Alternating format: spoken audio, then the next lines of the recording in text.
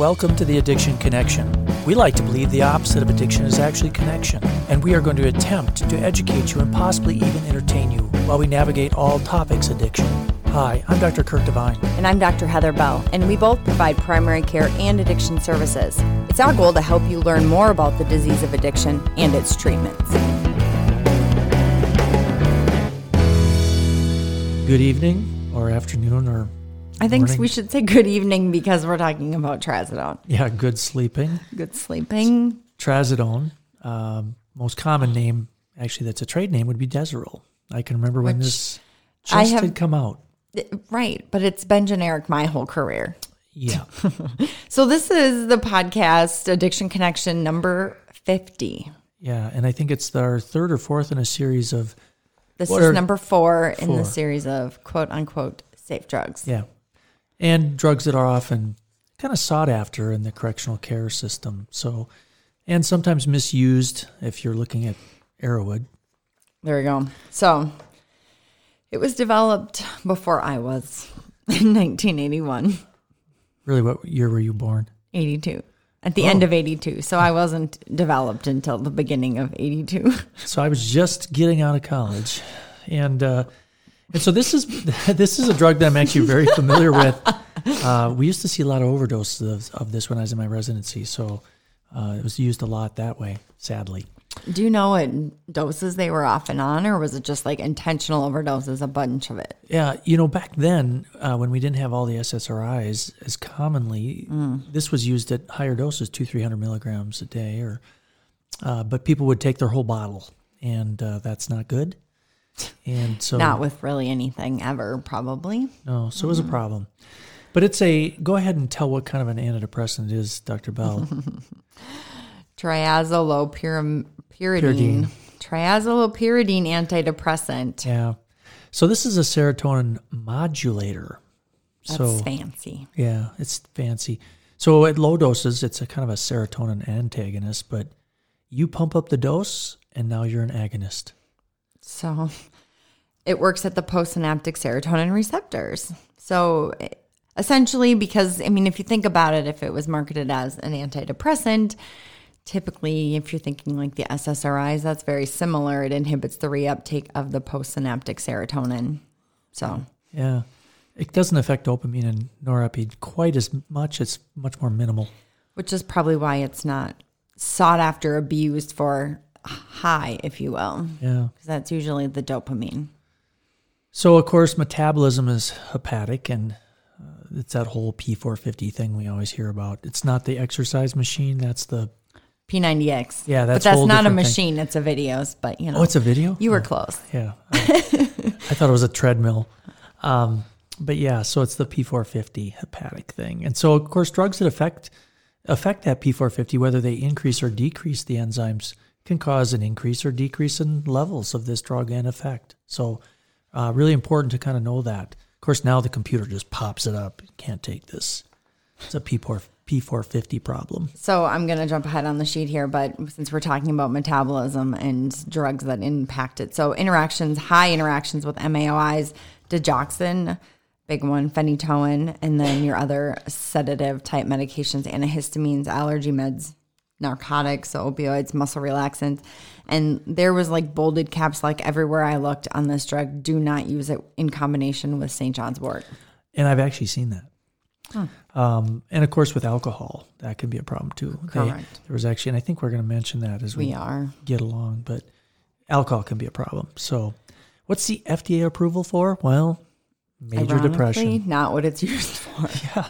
We don't use it for major depression much anymore. I don't think I have ever, to be honest, when I learned about Trazodone, which, whenever that was, residency, late med school, I learned about it as a medication for insomnia. Yeah. I've never learned it as an antidepressant. Now, if you were my, pharmacology professor in med school and you're like, no, Heather, I taught you that the other way around, I apologize. But I've never used it as an antidepressant. Yeah, back in the old days, actually when I was in medical school on the inpatient side, and a lot of people would be on Trazodone, and they would sleep the day away because they would use it twice a day or during the day, so they'd sleep. So it wasn't good that way. But it is not FDA approved for insomnia. just to be clear. But it's the second most drug prescribed for that exact indication. Yeah. So I think I had something on that 24 million scripts per year, roughly. So the number 31, just try that again. Say it, don't spray it. 31st drug prescribed, most commonly. I'm struggling with this. Anyway, of all the drugs that you can possibly prescribe, it's the 31 most common. Yeah. It's number 31 on the big hit chart. There you go. But is one of the top 20. It's in the top 20 of abused drugs. Which is pretty crazy. It is crazy. But now, there's a ton of off-label uses, too. We should probably talk about that before we get into some of the ways it's kind of misused. Right. But it's used in a lot of things. And, OCD, I've seen it used there. Complex regional pain syndrome, seen it used there. Alcohol withdrawal, which we will get to that. It's primarily for the alcohol withdrawal insomnia aspect of alcohol withdrawal. But again, we'll get to that with articles later on. Yeah. Also schizophrenia, which is always interesting to me because you're not supposed to use an SSRI in a person who you're considering schizophrenia with because you might make them, or that's bipolar. But you can also make schizophrenics more manic too. Now I'm mixed up. Sorry. And they do use it, and this is interesting, we'll get to this in a minute, for ED. And sometimes for female sexual dysfunction. ED meaning erectile dysfunction. I didn't want to say it. I know, but people might not understand your vernacular. Anyway, and then female sexual dysfunction, which I've not seen it used for that. But not either. Anyway, so side effects, 36% of people report dizziness and 61% report sedation, which is interesting because that's only slightly more than half. And if you're using it for insomnia, but only 61% of people get sedated. Yeah. And there's a lot of other ones. The dry mouth is probably one you hear a lot. And kind of that orthostatic hypotension. I've seen that at higher doses in the old days, but not so much. But there are some severe side effects that are not good. I'll talk about it because you're a male. Priapism, so an erection lasting longer than 4 hours, happens in, depending on which study you're looking at, 1 in 1,000 males to 1 in 10,000 males. So those are not little numbers. That's a little more often than I'd like to see. And then there can be arrhythmias. So also obviously very bad. Yeah. And then if a person is having an overdose, so things you might see, if we're talking corrections, this can be pocketed, cheeked, shared, diverted in correctional settings. So things you might see in a person or in the community, or maybe you saw these in the ER, coming in with chest pain, shortness of breath, slowed heart rate, irregular heart rate, priapism, fainting, coma, seizures. But one of the biggest risks associated with trazodone is suicide. Wow. I like his street name, Sleep Easy. I mean, that seems pretty intuitive. But it's really, there's not a ton of, and I had to phone a friend to get that one, what they call it in the jail. Wow. I didn't realize that. Not much that you can find online. Yeah, the street value, man, I can't believe they get $5 for a 100 milligram. And this was quite a few years ago, so I wonder I couldn't find anything more frequent. I mean, there's other drugs that are probably way more sought after that are 8 or 9. So how's it abused? Well, some people snort it, which kind of intensifies that sedating effect. They'd be like, do you really want that? But it also enhances kind of the onset of action, so it comes on a little bit quicker. If you're abusing it, you want it to avoid that first pass metabolism in the liver. Yeah, but we'll talk about it. I mean, all this, what people report is getting from it is really not all that exciting. But you can get dependent on it, and then there's this thing called antidepressant discontinuation syndrome or trazodone discontinuation syndrome I saw in places where it causes extreme anxiety and insomnia. Again, what you'd kind of expect. Yeah, and then, of course, it can be overdosed if people are kind of using it recreationally and just maybe overdo it. And I didn't see any good data on, are there overdose death rates with a single drug. I didn't see that. Now, in combination, which we're going to get to in a little bit, obviously the other meds that are sedating, but not by itself. Yeah. I mean, often, when you think about it, compared to a benzo, how many people are going to abuse this if they can get a benzo? So it's less often abused than the benzodiazepines. But it can work rapidly just within hours to kind of increase that serotonin in the brain. Kind of a quick fix.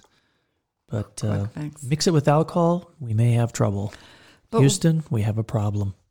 But like you found an Arrowhead and, it's not the greatest drug, but why is it abused so much? Because it's easier to get than Ambien, the other Z drugs, than benzos because it isn't controlled. Those are all controlled. They're all on the PMP. Trazodone is not. So interestingly, in patients who are in recovery from alcohol use disorder, trazodone is actually the most commonly prescribed medication to manage the sleep disturbances of all the, kind of sedative type medications. Interesting. Well, in corrections, any thoughts there? Not much except kind of what we already talked about. Now, I only highlighted a few of these. This is kind of this new area of study that they're looking at trazodone for. Somebody kind of looked back and saw, wow, there's this weird pattern of violence in people who had only trazodone on board. No other medications, no other substances at all. This mass murders in a way, directly. They're saying directly related to trazodone. So they're starting to look into this. This one was interesting. In 2009, a man, I'm not saying names of any of these people, no, it's public knowledge, but a man beat his mother and shot his father after he had gotten injection with trazodone at a psychiatric hospital. Wow. So he had been inpatient, actually had tried to fight them to not get this medication. He said he didn't want trazodone because it made him feel violent. But he was in a psychiatric hospital and didn't really have the ability to, decline his own medications. And then he ended up killing his dad and beating his mom. Ugh. I guess when somebody says that, I would think, well, maybe we shouldn't give it. Boy, a number of different articles. These were things you must have looked at. Le 2003, Journal of Clinical Psychopharmacology. Psychopharmacology. Mm-hmm. So they did polysomnographs. How'd you like that? I just pulled that name You up. did. Had baseline and after the first drug and 4 weeks later. All with trazodone. And boy, that's confusing to me. Sorry. So this was a double-blind, placebo-controlled. Yeah, why didn't you put that super well in there? done. I did at the bottom. In the references. It's on another page. Okay, I'll just look there.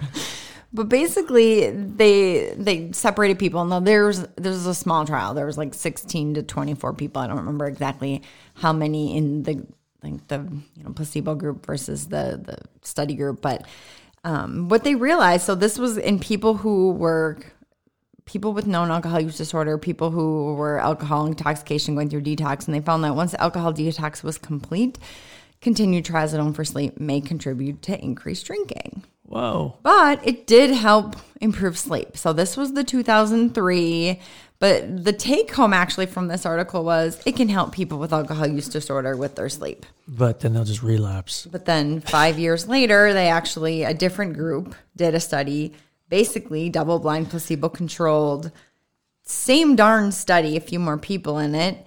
And it did say, yeah, there was definitely short-term benefit in people detoxing from alcohol, but Interesting. It definitely had worse outcomes. They had fewer abstinent days, and they had consumed more drinks on their drinking days. And so it actually stopped their improvement with alcohol consumption. So do it during detox. And then be done. Taper it off. Correct. Good to know. And then if you want to go through the 2012 one, so this was a different type. It's also a double-blind, placebo-controlled trial. 2012 Drug and Alcohol Dependence Journal. Looked at it not with alcohol, but with methadone. So no improvement in sleep in those people who took trazodone while on methadone. Correct. Interesting. Which is interesting. And, I mean, those are two sedating medications. Yeah. I don't know. So, of course, we went on Arrowwood because you just wonder. Are you going to talk about your article you found? Well, I can't see it. It's on there right underneath that one you just read. The priapism article. Oh, geez. I hate to even go there. I know, but it's a good study, not because of the outcome, but because it's in your statistics that you saw on how many people were warned about this. Yeah, it's interesting because there was a whole article on about the priapism and the fact that they use this sometimes for sexual dysfunction in men, and clearly there are people who get a reaction from the trazodone and actually develop erections with it, but there's a lot of cases, again, 1 in 1,000, anywhere between 1 in 1,000 and 1 in 10,000 to get priapism. And some of these cases have been horrific, where these people have had, a day-long erection and then ended up getting amputation. So this was actually in the primary care companion journal of clinical psychology. And boy, I talked about it, and actually it was pretty in depth. And, I think clearly if you're giving this to men, you have to at least warn them, because it was interesting. A lot of the men who were getting these unusual erections with this medication didn't even tell their doctor. And so you'd sure want to know that.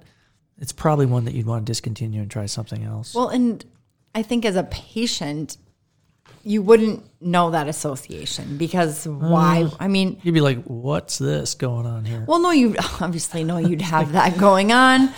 Especially, I do want to make an aside, because I guess I didn't quite realize this, that there's like no sexual desire associated with this erection. Yeah, and they mentioned that in fact, people didn't feel like having sex, but they would get these erections that were more annoying than anything. But if you're a patient and it's happening, are you going to make that connection that it's related to your trazodone?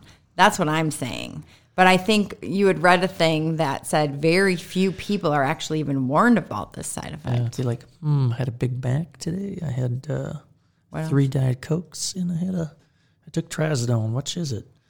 So, yeah, you got to clearly look back and try and figure that one out. So if you're warned about it ahead of time, you're more likely to get... You only need to warn the men. But anyway, in Arrowwood, we just kind of looked, I kind of went through there just to see the experiences that, why people would take this. And it honestly, it's unclear, because so many people had said, this is not a recreational drug. And then there were other people that said, I had these crazy fun dreams. But most of the people kind of described this kind of skin tingling and fuzziness and drowsiness, and this feeling like it's hard to move, within 10, 15 minutes, kind of feeling heavy, unable to focus. But the nightmares kind of stood out. There was a lot of people who talked about those.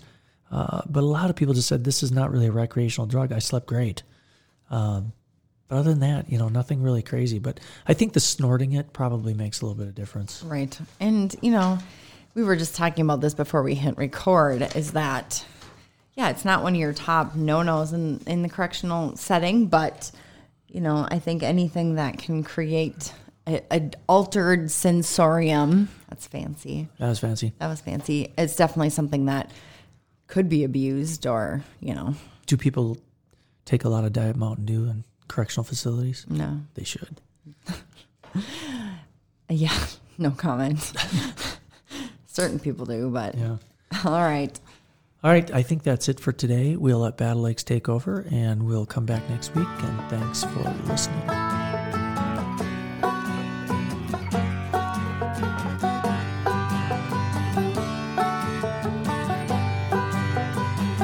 It's raining tacos from out of the sky. Tacos, no need to ask why. Just open your mouth and close your eyes. It's raining tacos. It's raining tacos. Out in the street, tacos. All you can eat, lettuce and shells and cheese and meat. It's raining tacos. Yum, yum, yum, yum, yum, yum, yum, yum. It's like a dream. Yum, yum, yum, yum, yum, yum, yum, yum. Bring your sour cream.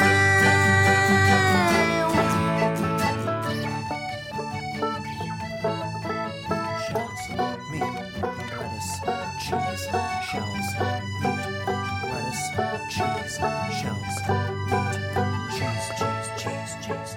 It's raining tacos. It's raining tacos. It's raining tacos.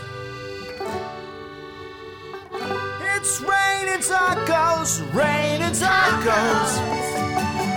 It's raining tacos. It's raining tacos.